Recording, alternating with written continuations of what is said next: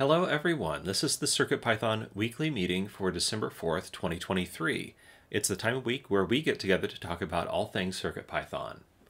I'm Jeff, or Jepler, and I'm sponsored by Adafruit to work on CircuitPython. CircuitPython is a version of Python designed to run on tiny computers called microcontrollers. CircuitPython development is sponsored primarily by Adafruit, so if you want to support Adafruit and CircuitPython, consider purchasing hardware from adafruit.com. This meeting is hosted on the Adafruit Discord server. You can join anytime by going to adafru.it/discord. We hold this meeting in the CircuitPython Dev Text channel and the CircuitPython Voice channel. But we've got people in almost all world time zones, so if you just want to show up and talk about Adafruit pertinent stuff, we welcome you anytime. This meeting typically happens on Mondays at 2 p.m. Eastern Time, 11 a.m. Pacific Time, those are American time zones, except when it coincides with a U.S. holiday. In the notes doc, there's a link to a calendar you can view online or add to your favorite calendar app. We also send notifications about upcoming meetings via Discord. If you'd like to receive these notifications, there's usually 2 or 3 a week, ask us to add you to the CircuitPythonistas Discord role. I mentioned a notes document that accompanies the recording. If you're watching this after the fact, the link is down in the show notes and includes timestamps so you can skip to the part of the video that interests you the most. This meeting tends to run 30 to 60 minutes. After each meeting, we post a link to the next meeting's notes document in the CircuitPython Dev channel on the Adafruit Discord. You can find it by going to the pinned messages list, and then you can add your notes at any time during the week before the following meeting.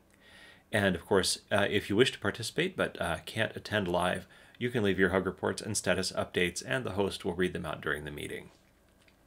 This meeting is held in multiple parts. Next up is community news, a look at all things CircuitPython and Python on hardware in the community.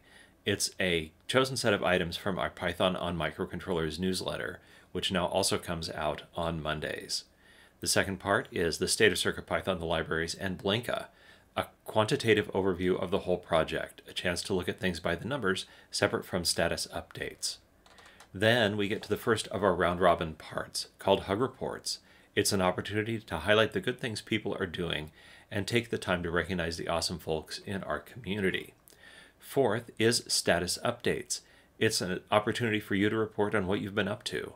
We invite you to take a couple of minutes to talk about what you've been doing in the week since our last meeting and what you plan to get up to over the next week. And the fifth and final part is called In the Weeds. If anything merits a more long-form discussion, this is the place for it. That can result from something during status updates that is taking longer than anticipated, or something that you identify ahead of time as needing more of a group discussion format rather than a report. And that covers how the meeting will go. So I'm going to head over to the notes document, scroll up to community news, and tell you about some of this cool stuff in our newsletter. So first up, Eben Upton hints at an RP2040 successor and promises a Raspberry Pi Compute Module 5 in 2024. And there is a link in the notes doc to hackster.io. And I think that review has been published in a couple of places.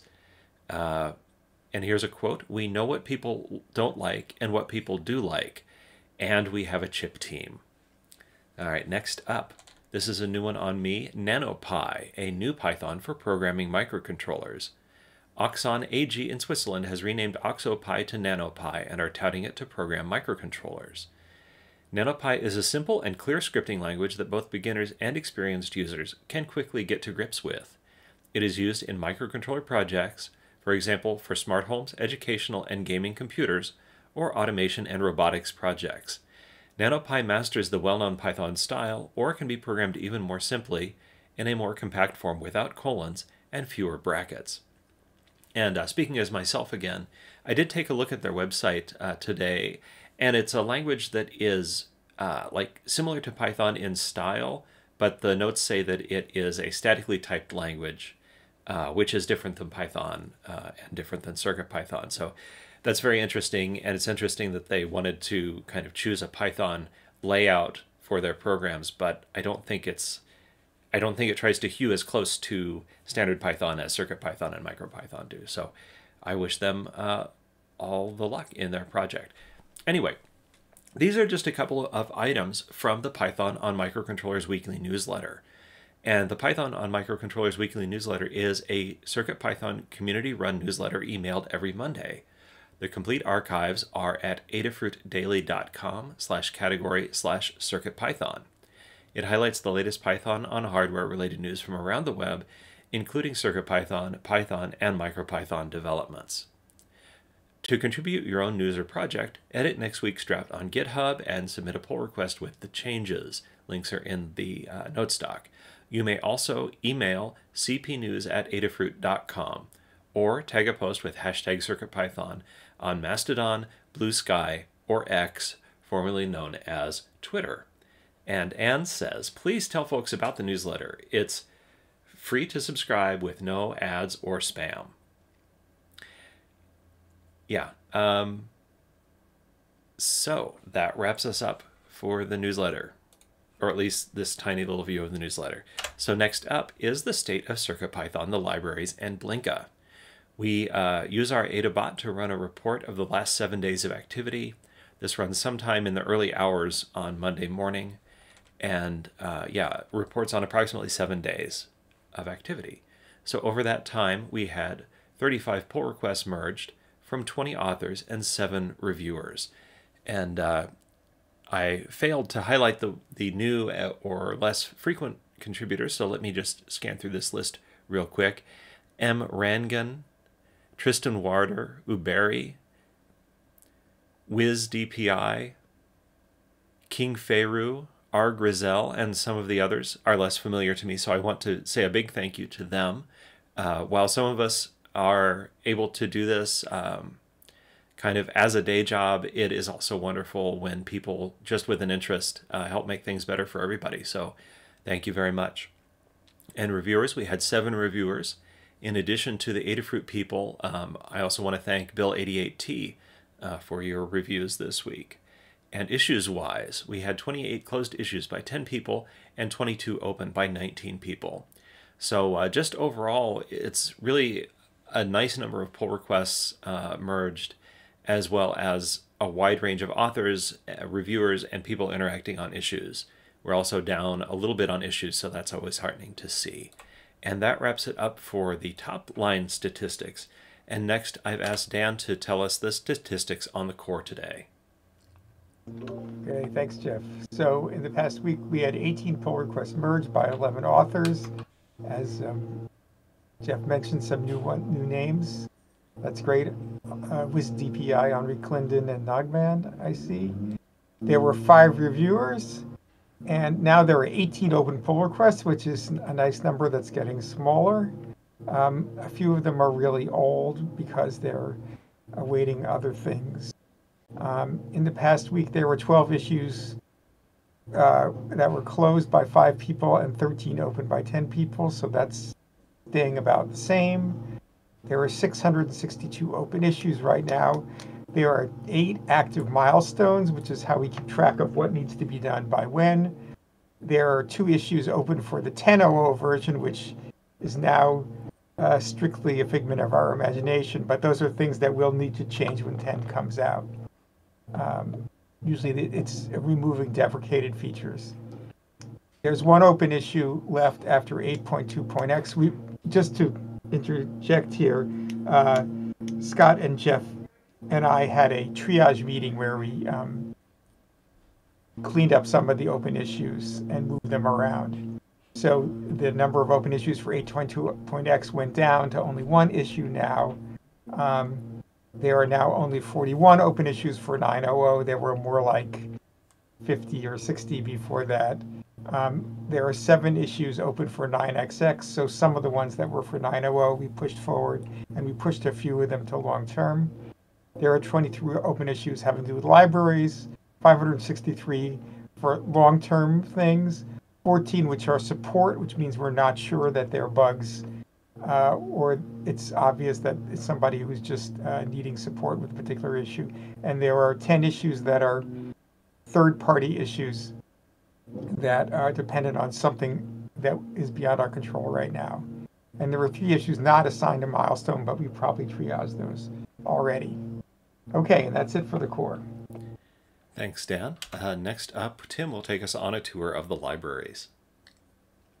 Thanks, Jeff. This section covers all of the CircuitPython libraries, which are the Python layer of code. All these libraries live on GitHub under names like Adafruit _ CircuitPython _ and then some library name. Across all of those libraries this week, we had 14 pull requests merged from 9 authors. A couple of the names that were newer or less frequent, to me at least, were Tristan Warder, Uberry, R. Grizzle. So thanks to those folks. And I'll say also for the less frequent contributors, it's really nice to see Jerry as well. Hope you're doing well, Jerry. Nice to see you pop up in here as well. For those PRs, we had 6 reviewers, which is mostly the usual team, but I'll say shout out to Brent this week for popping in to do some CircuitPython reviews. Brent's been over in Whippersnapper IoT land, so it's also nice to see Brent pop up. The list of merged pull requests is here in the notes doc if you'd like to take a look at it.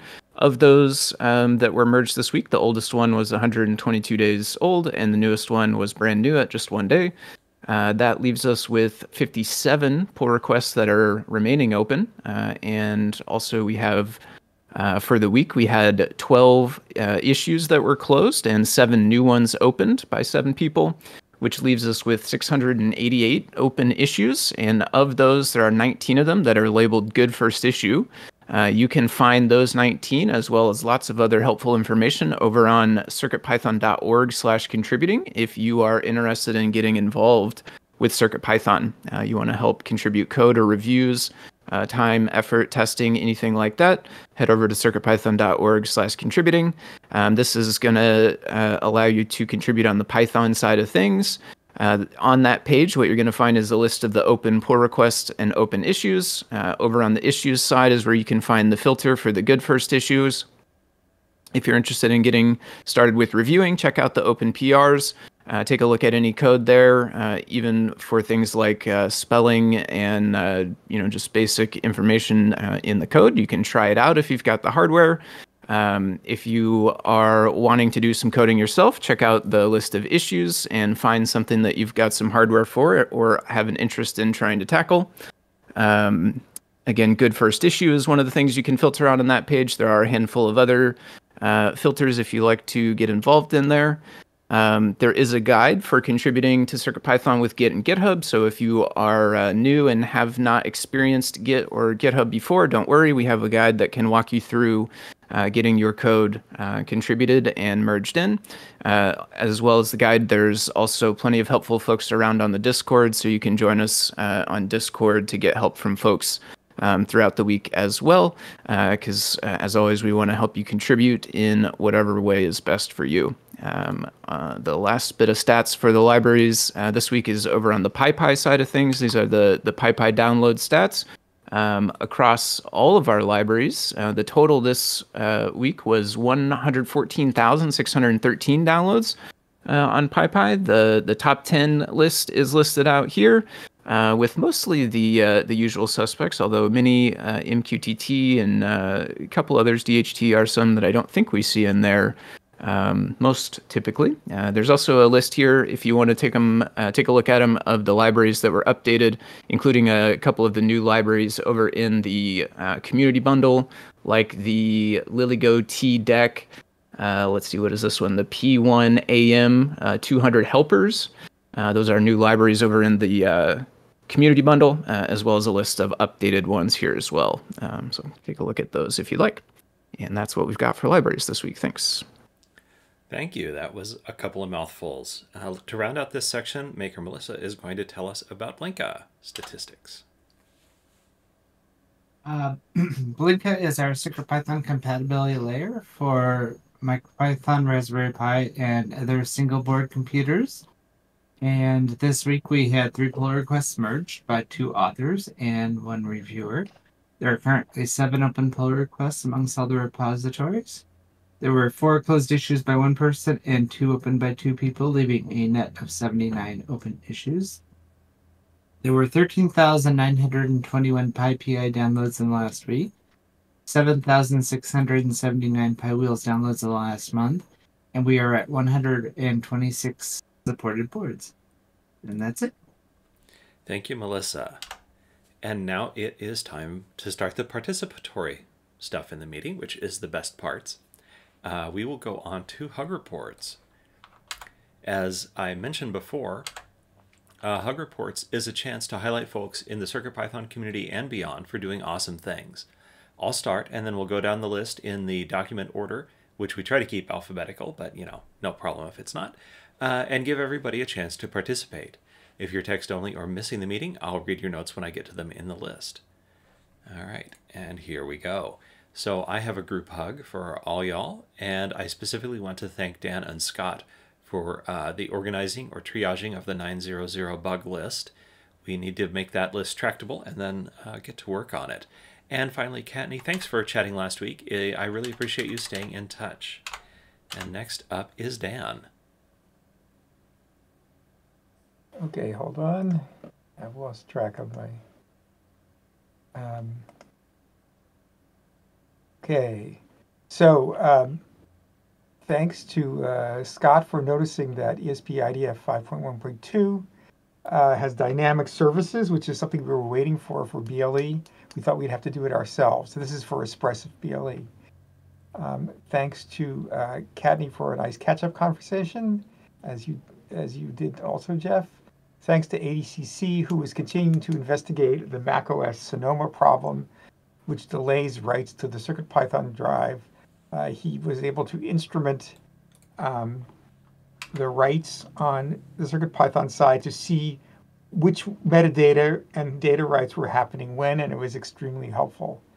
And thanks to Scott and Jeff for the triage meeting we had about 8.2.x and 900 bugs. All right. Thank you. Next up is DJ Devon 3. Thank you. I just have hugs for Anecdata and Justin for helping to troubleshoot an Adafruit issues request. A hug to Foamy Guy for reviewing some PRs that I submitted, and Vladik for reviewing a PR, and he had some really good feedback on some changes. And that's it. Thank you. Next, I have notes from David Glode, who can't make it today, but sends a group hug. And next is Foamy Guy. All right, hug reports for me this week, thanks to DigiDevon3, who's been helping out lots of folks over on the Discord in the Help With channel. Thanks to Dexter, who has done some really nice testing and reviewing of some work that I'm doing inside Circup, and a group hug for everybody. Thanks. Great. Next is Maker Melissa. I had a hug for you, Jeff, for a nice chat to catch up on things, and group hug to everyone else. Thank you. I was going to thank you, but then I wasn't sure if it was 2 weeks ago, and I didn't actually check. So, yes, hug report right back at you. And next up is Scott, also known as Tan Newt. Hello. First, a hug to you, Jeff, for filling in for me and Liz recently for meetings we weren't able to do. Hug to Jeff again and Dan for the 9.0 issue prioritization. Hug to Foamy Guy for the web workflow support in Circup and the library wrangling. And lastly, to Maker Melissa for all of the Pi 5 work and support. It's a lot of work to have a bunch of people come with a shiny new thing and expect everything to just work. So thank you, Melissa, for taking that all on. And to round out this section, I've got some notes from Toddbot, who is text only. Toddbot writes, group hug, thanks everyone for making CirPy such a nice platform. It's so much more rational than the others I use. And one for Tanut for USB host on RP2040 and Adafruit USB host MIDI. It's a great start to what will be huge for reusing all those cheap USB MIDI controllers as UI devices for projects. And I want to second on that one because I have a MIDI keyboard that I would like to use with CircuitPython. That wraps up Hug Reports, and that brings us to the status updates. That's our time to tell folks what we've been up to individually. I'll start and we'll go through the list in document order. When I call on you, take a couple of minutes to talk about what you've been doing since the last meeting and what you'll plan on doing until the next meeting. This is also an opportunity to provide quick tips and tricks, but if a discussion becomes at all long, we'll want to move it from status updates to in the weeds. And with that, I will get started. So I'm kind of in a yak shaving mode, and I'm going to do this from the inside out. So in CircuitPython build tools, I've got an open PR that adds support for including arbitrary binary files with packages, which is any library that has a directory structure. This relies on metadata in the file called pyproject.toml, and we never checked that data before. If the library was also published on PyPI, it would have been checked, but this is new for CircuitPython build tools. So, of course, it didn't work with all the libraries. I've made a list of all the libraries that didn't work right. They are mostly in the community bundle. In the CircuitPython build tools change, I have a blacklist so that this doesn't need to hold back incorporating the PR, because folks in the community bundle are obviously not necessarily going to respond as quickly to an issue as we would like in order to incorporate this change into CircuitPython build tools. So for that to be ready, I need to make one last check that the contents of the bundle are unchanged before and after my changes, so we aren't, for instance, failing to package files that we should have packaged up. So that is to enable some things with the CircuitPython library that we're calling PyCam, which is for an upcoming camera product. I've reorganized it so that the firmware for the autofocus feature of the camera can be bundled inside the library rather than copied into all of the examples. And I added a mode tentatively called G-Boy because it's inspired by the Game Boy camera, which shows a 1-bit black and white dithered version of the camera image and then can save that to a GIF on your SD card. Once that's done, then I still need to add it to the bundle, add it to PyPI, and add it to read the docs. The next thing I've got as a iron in the fire is JPEG.io. I've started a skeleton implementation of JPEG decoder. It is going to take a JPEG from an in-memory buffer and output it to an RGB 565 bitmap in memory. And initially this is just going to work on the Espressif family microcontrollers that have JPEG code in their ROM. But we are choosing, this is also a library that's open source, so we will potentially be able to incorporate that same library on other microcontrollers within the flash. But the goals are all relative to two kind of products, which is the Qualia. We'd like to decode JPEG images and display them on an LCD or dot clock display or whatever from CircuitPython. And for the camera, we'd like to, for instance, display an image, like review an image on the viewfinder, which is a common feature of digital cameras. And doing that, like actually from the JPEG, would be the most obvious way. Anyway, and let's see, I'll just delete that item because we don't need to talk about that. And anyway, in personal news, I got a Resin 3D printer, the Elegoo Mars 3 Pro, which is actually quite an entry-level printer. I've had some initial success. My project that I really want to do is to print keycaps for all of my homemade keyboards, but I've kind of had a string of disappointments and failed prints since then, and dealing with uncured resin, which is basically hazardous waste, is quite a chore. So I'm not sure I recommend it. I'll keep playing with it, but it's been a little bit up and down, and yeah, just dealing with the goo is kind of unpleasant. So with that, I will hand things off to Dan. What's up?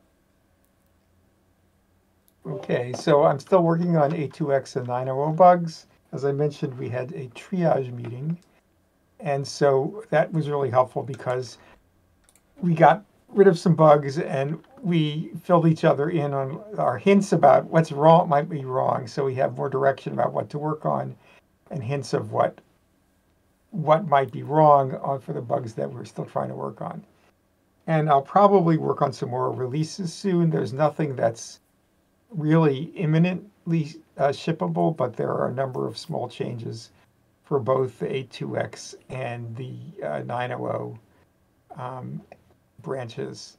And so we'll probably, maybe later this week or maybe early next week or something, we'll see what we're waiting for and whether we should delay until some significant thing gets changed.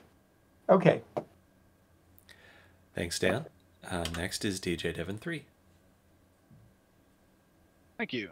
Last week, I spent an entire week troubleshooting an issue with Adafruit requests running out of sockets. Ultimately ended up being a self-inflicted wound using session inside the main loop, which will absolutely lead to out-of-socket errors. And thanks to Anecdata and Justin, who spent the better part of a night with me and the next day helping me to troubleshoot that one. So they put in considerable effort, so they deserve hugs for those. I started adding some touchscreen GUI features to my Featherweather project using the Adafruit button library instead of tab layouts, because it's just easier to go with the buttons. So instead of sleeping for 15 minutes between polling, it's now using those 15 minutes to search for button presses or touchscreen presses. And I'd like to get to build a menu system capable of changing the SSID and password using only the touchscreen. That way I can give that to a relative and they don't have to hook it up to USB or anything like that in order to change the Wi-Fi and SSIDs. So that, I think that would be a nifty feature to add. Submitted a couple PRs that were approved and merged this week. The updated Twitch API example for Adafruit requests has already helped one person in Discord after Twitch's recent API breaking changes.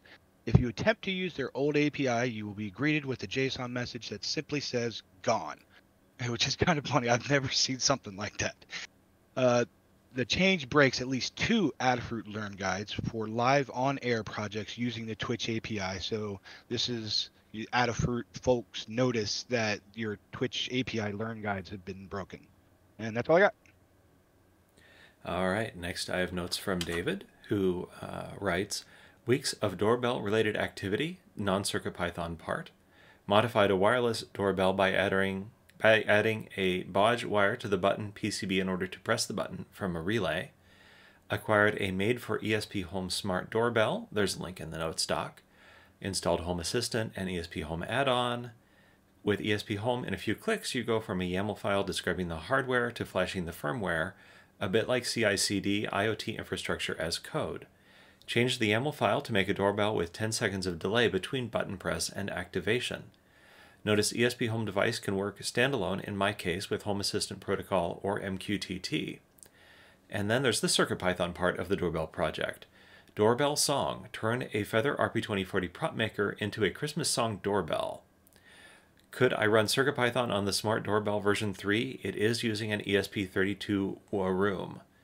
And the final result, a visitor presses the doorbell button and activates a relay that closes 3 circuits. The Christmas wave file starts playing on the prop maker. The button from the wireless doorbell is pressed, triggering 1 or more remote ringers. And 10 seconds later, our traditional loud ringer is activated by the Smart Doorbell version 3. Sounds like a cool project. Next is ADCC. Hello. Hello. So I did more tracing on the Sonoma problem last week and produced what I hope to be the definitive trace of the problem. And sadly, I also determined that greater than 8 megabyte file systems don't actually resolve the underlying problem. And that's delayed writing of the directory and fat table entries. I've added both traces to the issue. Also, I've put the tracing code on a branch. So that's easily accessible at my GitHub. And early tracing results for iOS indicate that it is not affected, but tracing iOS is a bit problematic. I think I'll have a clearer trace later this week. And that's it. Thank you. That's very highly technical stuff that I think most people would shy away at taking on. So really excited to see that info coming in. Next up is Tim. All right. Over the past week, I've been continuing to work on Circuit Web workflow refactoring. As part of that, I noticed Scott made some improvements in the web workflow, so I went and grabbed the latest and greatest build and tested that out alongside of it. I did get stuck for a while because I managed to fill up the storage on my device, so I had a bit of a facepalm moment where I was not being able to do anything because I actually just had no room left on my device, but eventually we made it past that and have kept going. I did some other reviews and testing on submissions for mini MQTT and request libraries. Outside of CircuitPython, I've been enjoying the challenges for Advent of Code 2023, as well as TryHackMe's Advent of Cybersecurity. I've had lots of fun solving the challenges that have popped up so far, and it got me thinking about potentially trying to make a CircuitPython-based Advent event for next year. I'm curious to see if anyone else is interested in something like that, especially if there's any people interested in helping to write challenges or helping to write story, or people who are perhaps interested in participating. Feel free to reach out and I'll gauge interest on that. And the other thing that I have gotten into this morning was running the patch with Adabot in order to fix an issue for the Sphinx builds, specifically inside Read the Docs. And it also unpinned Sphinx in the same change. And then I have been working through the ones that were not able to go automatically. There was a couple of them that the patch didn't apply to because there were slight variations in the file. And then there were a couple that didn't push because there are different permissions on the repo. So I've been working through those. And I'll put together a list of all of the repos that have different configuration as well. And that is what I've got for now. Thanks. Thank you. Next, it's Maker Melissa. Hello. So last week I worked on, I updated the Qualia guide with backlight info, Arduino library installation, and another example. I worked on the Qualia helper library guide, and I worked on some GitHub issues and PRs. This week, while I was working on the Qualia helper library guide, I found a bug in CircuitPython that seems to have been introduced sometime between Alpha 2 and Alpha 5, which causes an intermittent delay in reading capacitive touches that I need to narrow down some more. And then I need to finish up the Qualia library guide, and I need to add the bar displays to the Qualia guide and Qualia library, and then take another look at some of the Raspberry Pi issues. And that's where I'm at. All right. Sounds like a full plate. Next, I have a note from Paul Cutler, who writes, the new episode of the CircuitPython show is out today featuring Max Lupo. Max shares how he uses CircuitPython in his art pieces and installations. Next is Scott. Hello, thanks, Jeff. I updated the ESP IDF to 5.1.2, merged in, hoping it fixes some issues, and also just kind of wanting to do some churn before we start to stabilize 9.0. And Dan suggested I look at the release notes, and I noticed pretty quickly that it includes the support for dynamic BLE services, which is what blocked me when I was originally adding BLE support to ESP. So that's super exciting, but I'm not letting myself get distracted. So we should be unblocked on the Espresso side, which is really cool. So I'm circling back. I was working on making SD cards available over the web workflow. This is kind of like a subtask of getting file sizes showing up, or free space sizes showing up in the basic file manager. And then there's a number of bugs that for the ESP for 9.0 that I'm going to look at later. My mom, who's sick, is going to be staying at our house Wednesday and probably Thursday nights as well. So I may not be around as much when she's over, because it's important to spend time with her. And that's my week. Thank you, Scott. And last up, I have a note from Toddbot, who writes, fun hobby this month is doing adventofcode.com in Python.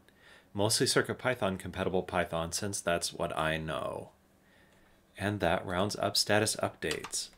The next section is In the Weeds, and our first and only topic is from Justin. So take it away, Justin. Yeah, thanks. I'm so excited to be here. I've been using stuff from Adafruit for a really long time. I've been a Python developer for a long time, and finally got to the point where I'm switching over and starting to do a lot of work in CircuitPython, which I'm loving, and trying to just help out where I can. And so, as DJ Devon3, noted, he was struggling with an issue, and we spent quite a bit of time kind of looking into it. And it just started making me think, right? So if we're going to, we have this, very limited architecture that we can use.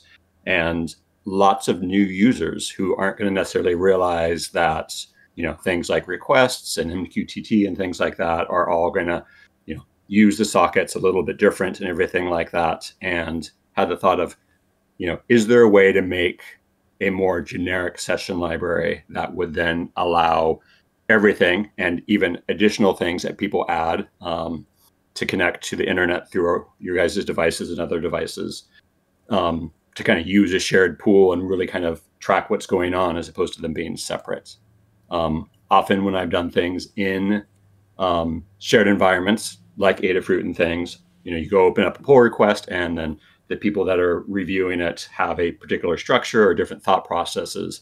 And so before just kind of digging into something and spending a lot of time to build something, I kind of wanted to get feedback and see if this was a good idea, a way that Adafruit wanted to go, and CircuitPython wanted to go with, kind of making some of these things kind of simpler. So that's kind of my high level pitch, and would love to hear some thoughts and comments, and maybe there's other places this is already going that I don't know about. The first thing that I'm thinking of is like, with the new memory changes that we just did in 9.0, it might be possible for us to just support more dynamic sockets. I haven't looked in great detail. That's only on Espressif. But I don't know, it sounds like reusing sockets is, you're talking about creating a shared library for managing and reusing sockets, and that is less important if we can just have more of them. But I haven't really looked into that as well. Generally, I like the idea of splitting things out and sharing it, but memory use is also a thing to think about. I like the idea because I keep running into issues where if you put the wrong line in a while true loop and it starts failing, the errors are not generally helpful. So it'd be nice if it does it all, like within Adafruit requests or in mini MQTT, where it can handle all the exceptions and gracefully fail, because it doesn't do that right now. You have to manually add in your exception handlers in your script, and then your script gains like 200 lines just trying to get the thing to gracefully fail and reiterate over and over and over. So I'd like to see that kind of thing built into the library to make it easier. And I'm sure that was the original intent, but it just doesn't quite work. Well, that sounds like something separate to what I assume Justin was talking about. It is, but I think that kind of thing needs to be part of that. And I would totally agree with that. And I'm all for a very stepped approach, right? Like not just changing the way requests works today, but slowly adding things and, kind of doing it small pieces at a time. I love small PRs that people can review versus this like huge, like, oh, we just changed how we do sessions and, error handling and things like that. Like other random things having theirs, like using, context and things like that. And so, even if you do use it in the loop, it automatically cleans itself up, and you don't have to worry about like the self-replacing and everything like that. And potentially even some updated documentation to say, even right now with requests, make sure to, initiate your request session at the very top of your file and never do it again, right? Like there's a lot of low-hanging fruit that could kind of go through this process of changing requests and making it a little bit more user-friendly for, newer people. Yeah, I mean, I'm all for that, and I really appreciate you coming here and asking about it up front, like you said. Like, I definitely don't feel. I think Adafruit request has a long history because it started from MicroPython code, and then I did a lot of work on it at some point as well. I don't feel particularly attached to it, so feel free to improve it, with the caution that I think after the session is created, it should work the same as like the regular Python requests. And I think there's a challenge about where the boundary for network error handling is, and that could be part of it. which is really tricky. Yeah, and I agree. And I've used regular Python requests for very long, so I'm super familiar with that. And I definitely wouldn't want to, love to be able to have things where someone writes a library for regular Python and it's super easy to port over, because request works the same way, and so that type of thing is really important to me. So yeah, and that's usually that's usually the barrier where I'll like pump the brakes on people's work. It's like, wait, like you're making this super custom and now you're breaking compatibility with CPython. So that's a big no-no for me, but if you can work within those parameters, it's fine. I just want to read a note from Anecdata as well. It says, it's been a recurring support issue when multiple socket using network libraries are used in a project. Each reserves one or a set of sockets independently, depleting the limited supply. And that's kind of the exact thing I'm trying to figure out a way to alleviate, and so if they're all using one major, handler that goes through and knows, okay, this is when one's been released and whatnot. And so now I can grab it. And I even saw, some examples of, finding out how many sockets are available still, like potentially even building some of that stuff in as well, so people could look and even test before they connect. Do I actually have a socket available before I even try to connect to something? So really just trying to streamline. So so from what I'm hearing, sounds like I'm good to go to start working on something on a high level, and then open a first level PR or something and get some high level comments on it. And if people think it looks good, just kind of run with it. Yeah, and early and often, as you're doing already, is great. Yeah,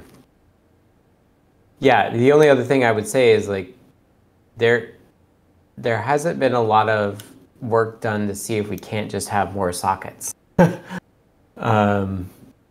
So that is something worth considering as well. Is just trying to tune internally how many sockets we can support.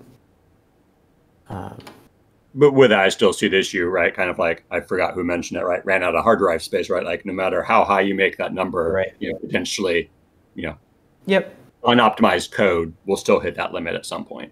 Right. And we're all about good error messages too. So if you can improve error messaging and stuff, be really proactive or suggesting really proactive things for folks, that's great.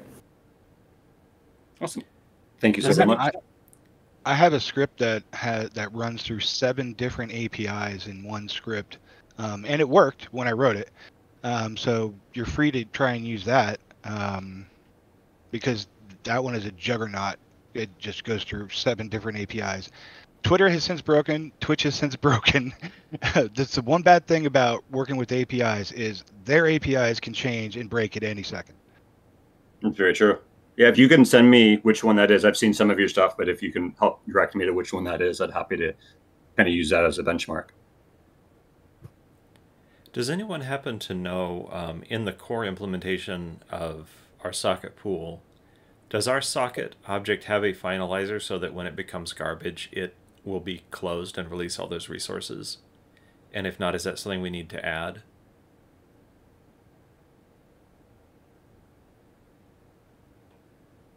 I don't know. I haven't looked enough into it. I know one of the issues specifically is like the way the fruit request session works is when it finishes, it calls close, but then it actually doesn't close. It holds it open, which it should because it's for request, right? In case you try to hit the same site again.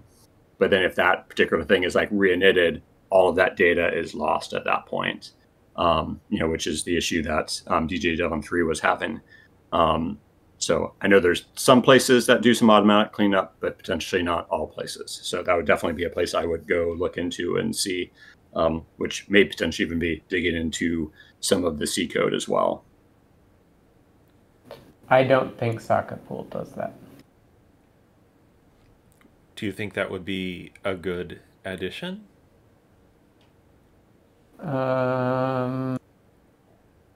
So Socket Pool doesn't actually reuse sockets. So it might be that just sockets need to close automatically. But yeah, there's certainly a world where we're leaking sockets. It's possible. Yeah, I was just imagining that like, assuming that, say, DJ Devin's code wasn't keeping around 100 session objects, but only had one at a time, and the other session should have been an object that could be GC collected.